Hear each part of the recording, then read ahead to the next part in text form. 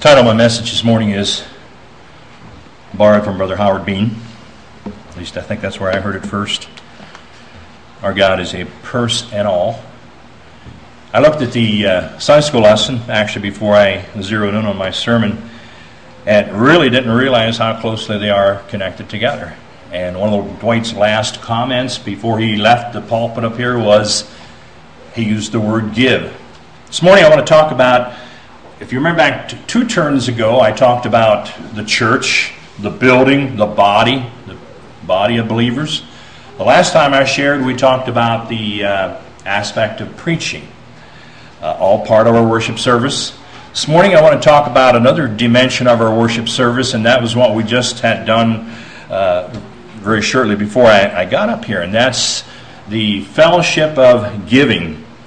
And that is displayed in the title there. Our God is a personal God, a personal. He wants all of our being. As I reflected back over my life and childhood, this was my earliest recollection of sharing in the offering. And I probably told you about this before, did I? This is my feeble attempt to imitate my mom. When we would go to Sunday school class, and I was sitting with her, and I realized this is a very feeble attempt to imitate her ability to knot that quarter up in the corner of a handkerchief. First of all, I was trying to think what was different. Well, first of all, my hands probably aren't as nimble as talented as knotting that coin down in there. And secondly, it was a lady's handkerchief, so it had lace around. It was a little different material, and so maybe it pulled a little tighter. But I can remember probably on more than one occasion, it had to be probably preschool class. We didn't lift the church offering collectively as in the worship service or as we were together here, but we had what we called the Sunday school offering. I think some churches still do that today. That offering is lifted while the classes are in their respective classes, and that's the way it was at Red Run Mennonite Church where we attended. And it was not a basket, but it was an envelope, a regular official offering envelope, probably from Herald Press, I think. And one of the fascinating things I have about it is it had two little hard red washers. And there was a string went around that. And I was always impressed how the superintendent, when he'd come around and pick it out, or the teacher would sometimes do it too, they'd take that little string and they'd seal that envelope up really good and tight. And but I can remember on more than one occasion not being able to get that coin out in Sunday school class because Mom had, she was a farm woman and she got that thing knotted tight, and probably my little preschool hands just couldn't get that thing untightened. And I don't know for sure which teacher it was, but I know one of the teachers there was three single girls. We called them the Horning girls. That was their last name. They never married. There were three sisters. And Kathleen Horning was, I think, the youngest of the three, and she taught our class many times, and I'm sure there's probably more than one occasion she had to retrieve my offering out of that handkerchief. Well, that's just some memories I had to think about as I thought about my experiences, as I reflected back on the collective sharing in the work of God's kingdom. Turn in your Bibles this morning to 1 Corinthians chapter 16.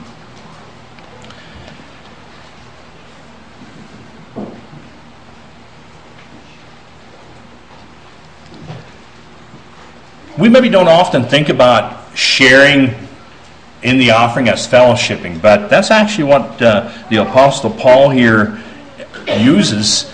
The King James uses the word collection, but if you actually go back to the original Greek, it would have the idea of fellowship. And so when you think about that, we often think of fellowship as more of what we're doing maybe after church or maybe during Sunday school. We're sharing about things we've learned, things we've heard, things we've been taught, experiences. But to think of fellowshipping, the offering as a dimension of fellowshipping, puts a little different slant on the importance of it, I think, because we're sharing together in the aspect of fellowship, the motive, the cause. We're doing it collectively together, and that's what makes it important. And I think it's right. And there's some lessons here. There's some truths and principles we need to pull out of 1 Corinthians chapter 16, verses 1 through 14. Verse 1, now concerning the collection or the fellowship for the saints, as I have given order to the churches of Galatia, even so do ye. Upon the first day of the week, let every one of you lay by him in store, as God hath prospered him, that there be no gatherings when I come. And when I come, whomsoever ye shall approve by your letters, them will I send to bring your liberality unto Jerusalem. And if it be meet that I go also, they shall go with me. Now I will come unto you when I shall pass through Macedonia, for I do pass through Macedonia. And it may be that I will abide yea, and winter with you, that ye may bring me on my journey whithersoever I go. For I will not see you now by the way, but I trust to tarry a while with you, if the Lord permit.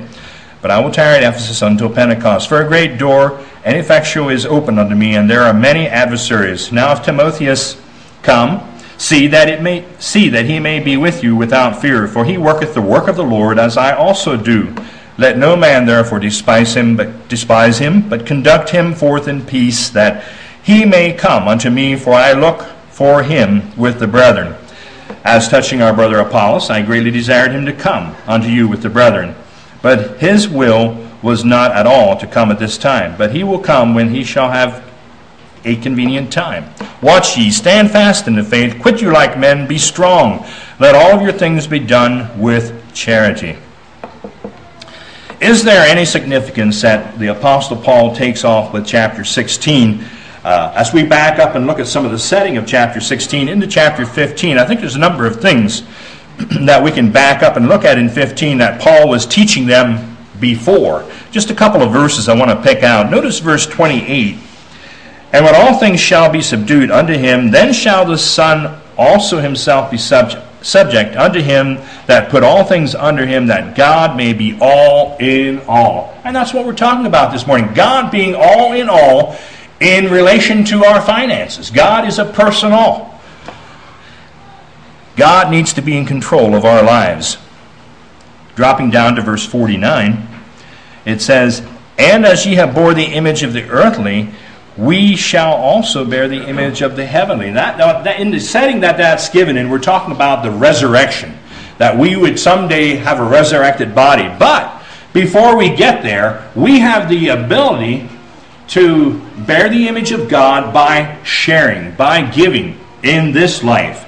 So I don't think there's any injustice done to the Scripture to say that verse 49 is also saying that while we are living, while we are functioning, while we are walking in this life, we ought to be bearing the image of God, the image of Christ, in our sharing, in our giving. As we have borne the image of the earthly, we shall also bear the image of the heavenly. God wants that from us. Notice verse 58. Verse 15 is often viewed as the resurrection chapter. Therefore, my beloved brethren, be ye steadfast, unmovable, always abounding in the work of the Lord, for as much as ye know that your labor is not in vain in the Lord. This morning, I don't know what was shared in the offering. I shouldn't say it doesn't make any difference to me, but it's secondary. But I can give you the promise of verse 58 here, that what you shared, God saw and God knows, and you'll receive the reward of what was shared. That's not my responsibility to keep track of what has been shared, but it's God's responsibility. And I can pass that on to you this morning, the promise and the truthfulness of the fact that God will bless you for what you have shared. It will not be in vain. God will take that, multiply it, use it in whatever way to build His kingdom. God wants us to share. Well, coming then to chapter 16, those are just a few thoughts that I picked out of. There was one verse in chapter 13 that I wanted to draw your attention to. Chapter 13 is the charity, the love chapter, and I thought it was interesting in verse 3. And though I bestow all of my goods to feed the poor, and though I give my body to be burned and have not charity, it profiteth me nothing. And I don't know if you noticed that or not, but it talks about sharing in charity, sharing in love. That needs to be the motivating factor. Though we would empty everything I have in the offering basket this morning, and I do it without a heart of love, without a heart of Christ's love through my life, through my sharing, it's empty, it's vain, it is nothing. But coming then to chapter 16, I talked a little bit about the passing of the offering basket and the fellowshipping dimension of it. It's a concept that we probably don't think about very often. Maybe we ought to think more about it.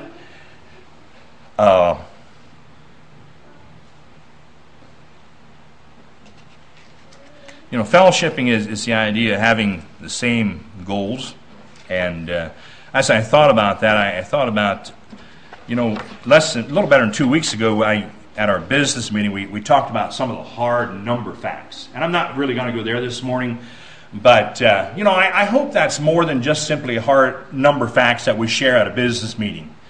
Someone has said that you can measure a church's health by their sharing. That could be true. I think it could be true. But I don't think we need to be distracted. Numbers can distract us. We can become concerned about, is it getting bigger? I actually had... I went back and looked at some of my past sharing on giving, and I didn't have a date on when I shared the last sermon on giving, but it was probably quite a while. And at that time, I said that our sharing as a church had actually doubled from what it had been X number of years before. And I don't really know where that is today. And to me, I guess that's secondary. But thinking of fellowshipping and sharing, as I look down over the list of offerings, and I hope that what I shared at our business meeting is very concise and very short, and I hope you digest that more. And, you look at the offerings, there's a CASP offering. What's the purpose of that? You know what that is? Well, that's where young men give their time in service in exchange for military service, in place of or in contrast to. And I think it's a good outreach, and it's something we support. There was a little less than $1,000 shared from us as a congregation. Church and school, which is probably, a third of our budget. You might say, well, that's just, where does that money go? Well, it goes for this facility. It goes for Sunday school quarterlies. But, it's all important things. It goes for, especially if you think of raising a family, the impact Sunday school quarterlies have, Bible school quarterlies, Bible school books, heat, electric, those are all important things. Below that is another gift to another brother in an adjoining congregation, a sister congregation that was in need. And, then there's Maranatha Bible School. Again, that's a need that's filling the need of meeting spiritual growth of our youth. Again, then there's another one that we look at, and that's our Midwest Medical Aid that we share collectively with a number of different churches. Again, probably very closely a third of our total budget. Then there's Prairie Mission, and I thought of that particularly. That's maybe what got me going down this line somewhat because of the group in Chicago this weekend. That was a little better than $10,000 there for the year. We're not there. All of us are here this morning that are not participating. But it's an outreach of the work of the Lord. And it's our way, it's your way of supporting that work if you are not actively there. That doesn't say you shouldn't go sometime. It doesn't say I shouldn't go sometime. Then there's another mission. On this year, it was United Christian Mission where, I guess Ryan's not here, where Ryan was serving. Almost $1,500 there. Again, those are all things that are outreaches from Prairie Mennonite Church. And again, on paper in black and white, they look kind of like hard numbers. And but as a treasurer, and I'll say, I was going to use this as a wrap-up, but as a treasurer, I look at that and I try to see the hearts and the hands that have shared that to make it possible. And that I as a treasurer am just a channel through which you can be a participant in the broader body of Christ in sharing.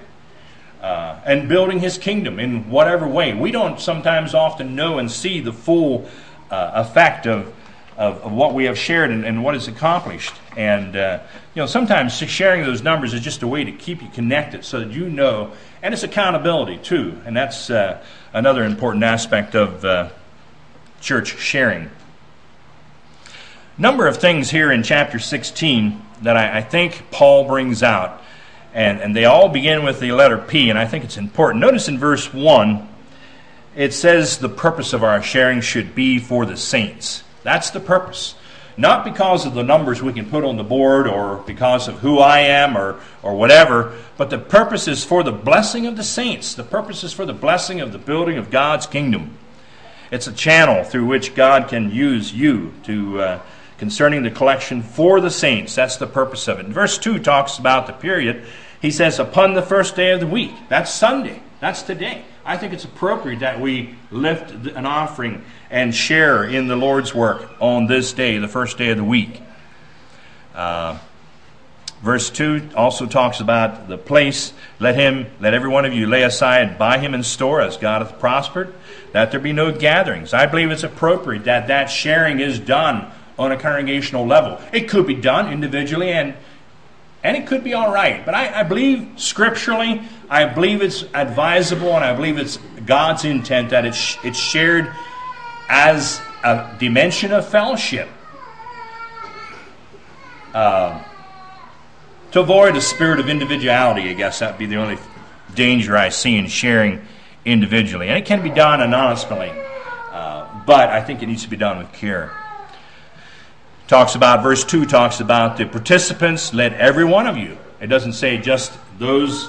I believe every one of us has been blessed. As God hath prospered, we need to be willing and ready to share. Let every one of you. I don't see that there's an exception for anyone. Verse 2 talks about the proportion. How do I share? Again, it's as God has prospered.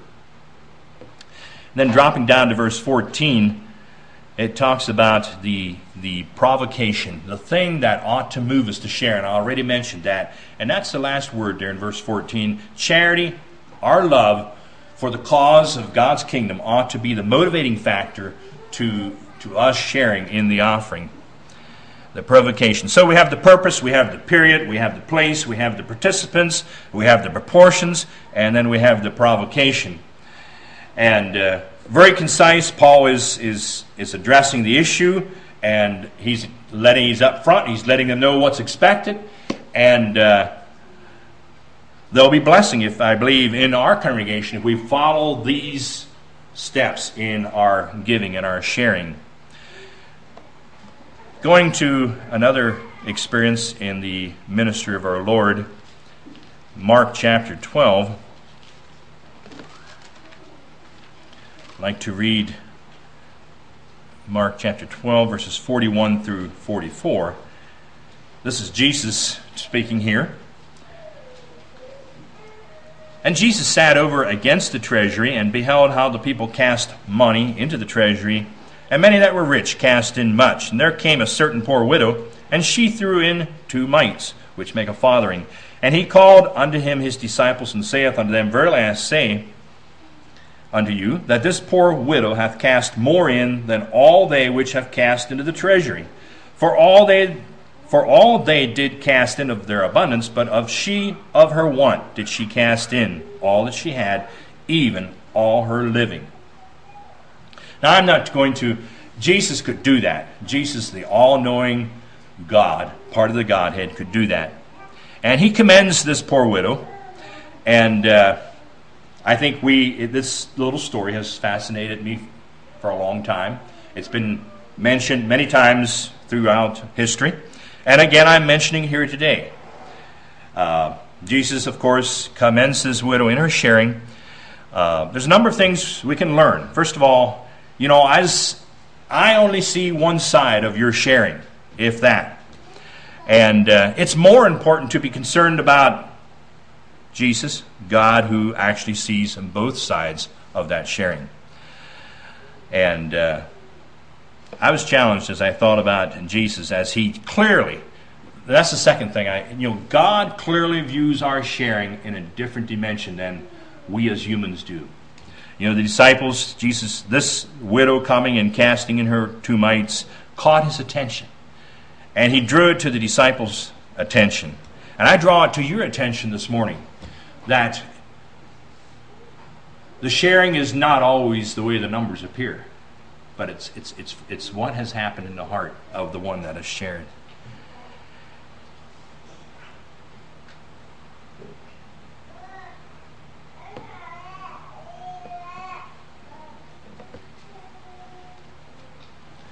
Jesus' Father in Matthew chapter 6.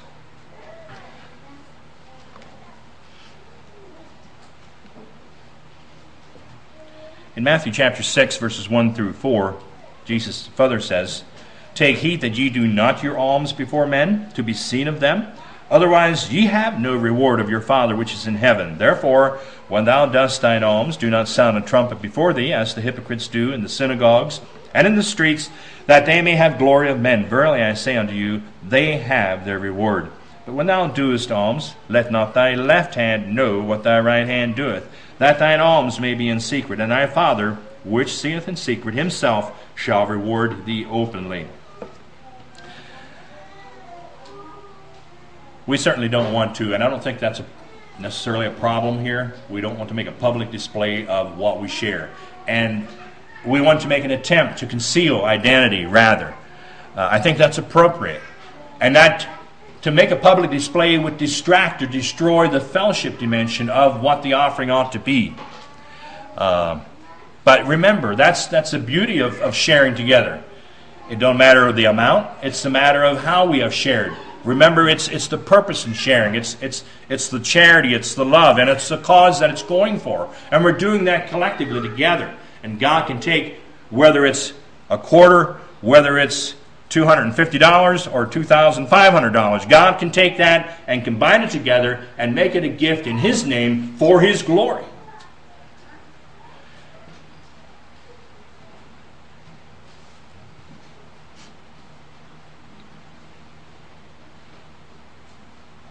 I know Sam Yoder used to often say, in regards to that Matthew account there, he said it was not so much the, the left hand, the right hand knowing what the left hand didn't give. And, that is thought of often remembered as I read through those verses. We need to be open before the Lord and in our sharing. Looking at, just going back to the account there in Mark, there's another truth that I wanted to lift out of that, and I believe it's scriptural to share perhaps even when we have needs. In Mark chapter 12, again, we see that widow. It says, Jesus said, she shared, she of her want did cast in. She shared in her want. I'm not sure I didn't really look at that. I'm just thinking about that as I'm sharing here this morning, what the NI or what the original Greek would have there. What were her needs? What were her wants? Today we talk about wants and it's something that's secondary. It's not necessary. But I think in this setting here that Jesus is talking is that there was a genuine need in this widow's life. And yet she continued to share. Yet she shared. I believe it's scriptural to share even when we have needs. I want to say that cautiously. But I believe we always can share. And I want to realize this morning there are other ways to share than a monetary way. There's those who have given time. There's those who have given of their talents in various ways that are not, you can't put them in the offering envelopes. You can't put them in the offering basket. And again, that's a way of contributing too, while we're focusing primarily on the collection or the offering here this morning. Again, we could speculate long why this widow did this. I believe her motives were pure. If they weren't pure, Christ wouldn't have lifted her out as an example. And we could speculate long and hard as, what maybe her needs were, why she did it. But I believe it was out of a heart of love that she shared what she had.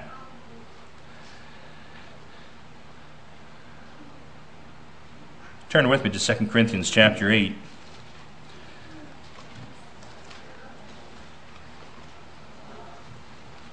I want to read the entire chapter. Again, Paul here talking about the liberality of the Macedonian church. 2 Corinthians chapter 8, beginning at verse 1. Moreover, brethren, we do you to wit of the grace of God bestowed on the churches of Macedonia, how that in a great trial of affliction the abundance of their joy and their deep poverty abounded unto the riches of their liberality. For to their power I bear record, yea, and behold their power, they were willing of themselves, praying us with much entreaty that we would receive the gift and take upon us the fellowship. Notice that word fellowship again? I just never noticed that before, I don't think. The fellowship of the ministering to the saints. And this they did, not as we hoped or expected, but first gave their own selves. That's important, I think. First gave their own selves. It doesn't matter, maybe. Yeah, I want to say that carefully. Here I go. It matters what you share. But you need to first of all give your own selves. Verse 5. To the Lord and unto us by the will of God, insomuch that we desired Titus, that as he had begun, so he would also finish in you the same grace also. Therefore, as ye abound in everything, in faith, in utterance, in knowledge, and in all diligence, and in your love to us, see that ye abound in this grace also, talking about their giving. I speak not by commandment, but by occasion of the forwardness of others, and to prove the sincerity of your love. For ye know the grace of our Lord Jesus Christ, that though he was rich, notice this verse, though he was rich, yet for your sakes he became poor, that ye through his poverty might be rich. And herein I give my advice, for this is expedient for you, who have begun before not only to do, but also to be forward a year ago. Now therefore perform the doing of it, that as there was a readiness to will, so there may be a performance also out of that which ye have. For if there be first a willing mind, it is accepted according to that a man hath, and not according to that he hath not. For I mean not that other men be eased and you be burdened, but by an equality, that now at this time your abundance may be a supply for their want, that their abundance also may be a supply for your want, that there may be equality. As it is written, he that hath gathered much hath nothing over, and he that hath gathered little hath no lack. But thanks be to God, which put the same earnest care into the heart of Titus for you. For indeed he accepted the exhortation, but being more forward of his own accord, he went unto you. And ye have sent with him the brother whose praise is in the gospel throughout all the churches. And not that only, but who was also chosen of the churches to travel with us with this grace, which is administered by us to the glory of the same Lord, and declaration of your ready mind, avoiding this, that no man should blame us in this abundance which is administered by us, providing for honest things, not only in the sight of the Lord, but also in the sight of men, talking about accountability. Accountability before God, accountability before men. And we have sent with him our brother, whom we have ofttimes proved diligent in many things, but now much more diligent upon the great confidence which I have in you. Whether any do inquire of Titus, he is my partner and fellow helper concerning you, or our brethren be inquired of. They are the messengers of the church and the glory of Christ. Wherefore show ye to them and before the churches the proof of your love and of our boasting on your behalf. A number of things I just want to pick out of that chapter. And I already mentioned in verse 4 the idea of fellowshipping again. Verse 5 talks about the idea of first giving ourselves. That's important. We need to first give ourselves. That's what God wants. And then God will be a personal God. It won't be a question. God will be indeed a personal. It would appear as if in verse 5 that they gave more and beyond what Paul had expected, I believe. And I think that's a challenge. Verse 9, again, is the idea of Christ, for ye know. There's that John 3:16. We have that golden text, but it's the golden standard of giving. For God so loved the world that he gave. Can any of us even measure or come close to that in any of our giving, any of our sharing? The most we can give is ourselves, and that's what he's talking about there in verse 5, that we give ourselves. That's the most and the closest we can give. Verses 14 and 15 talk about the idea of equality, and that could be a sermon probably in itself, and I don't know that I fully can understand. How do you have equality? And I think Paul is referring back to the gathering of manna there, perhaps. Those that gathered much and those that didn't gather enough, they shared together. They had enough. But what is brotherhood equality? Again, our human nature tends to look at the numbers, and we tend to look at the dollars and cents, and we tend to look at the peripheral things, the tangible things that you can see and get around. And God clearly doesn't measure things that way. He doesn't. God looks at the heart. We know that. That's a truth of the gospel. And So, those things are all secondary. It doesn't matter whether you've got a half-acre lot, whether you've got a quarter section, or whether you've got a couple of sections. It all belongs to the Lord. And if you have given yourself to Him, and you can use that, whether it's a half-acre or quarter section or several sections, or a business of whatever size, you can use that to serve the Lord. It's His. If God has blessed you in that way. Equality. What is brotherhood equality? I'm going to just let that drop because I'm not... Again, we're equal in Christ. Men, women, we have the same access, different roles. And maybe I can just explain it this way. As men, we may have different roles to play. But yet we are one in Christ. And that doesn't make one or another of us above another. But again, our carnal nature seems to sometimes look at people and we say, well, that because of what his possessions are, that places him there or there. And we need to be careful about that.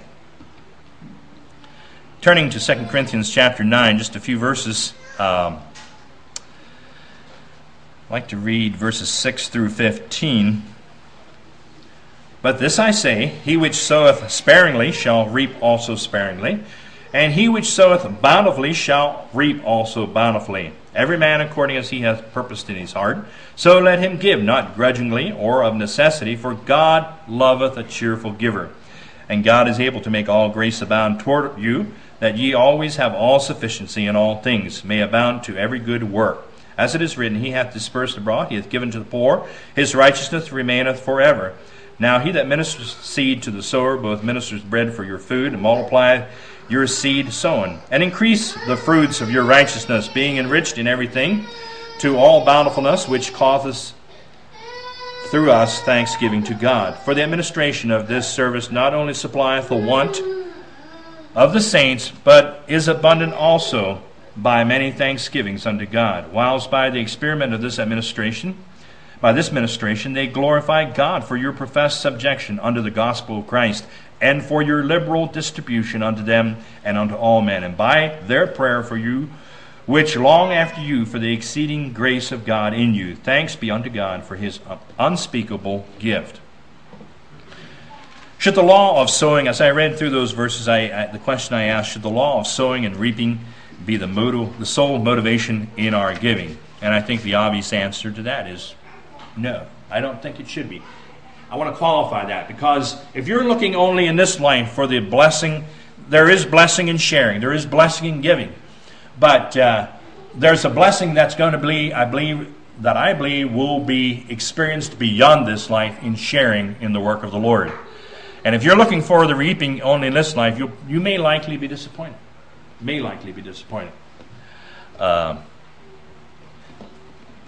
Consider, as we think about riches, there's a number of scriptures that talk about riches. Ecclesiastes chapter, this is going back to the Old Testament, Ecclesiastes chapter 5, verse 13.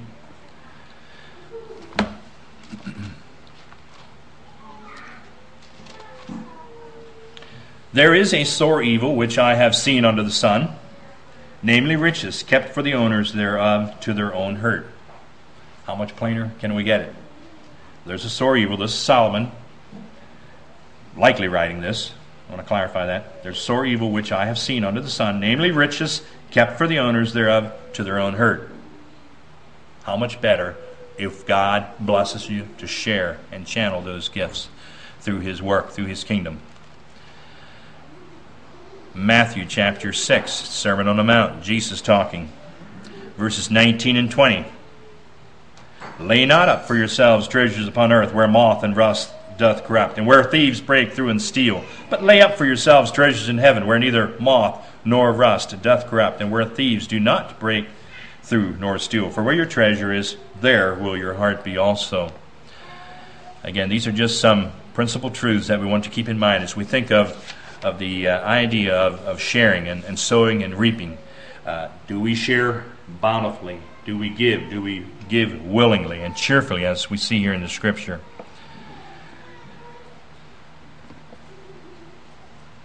First Timothy chapter 6, verses 9 and 10. 1 Timothy 6, verses 9 and 10. But they that will be rich fall into temptation and a snare, and into many foolish and hurtful lusts, which drown men in destruction and perdition. For the love of money is the root of all evil, which while some coveted after, they have erred from the faith, and pierced themselves through with many sorrows. Again, I believe our wealth, our riches are tangible, they're neutral. It's how we relate to them.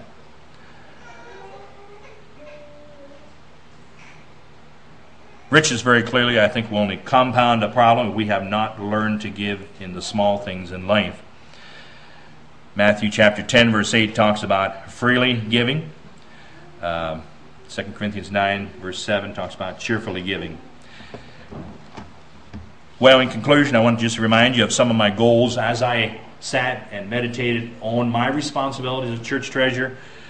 You know, my goal is to look beyond the numbers that are shared, but to look at the hearts and hands that have shared the gift. And I want to be accountable to you.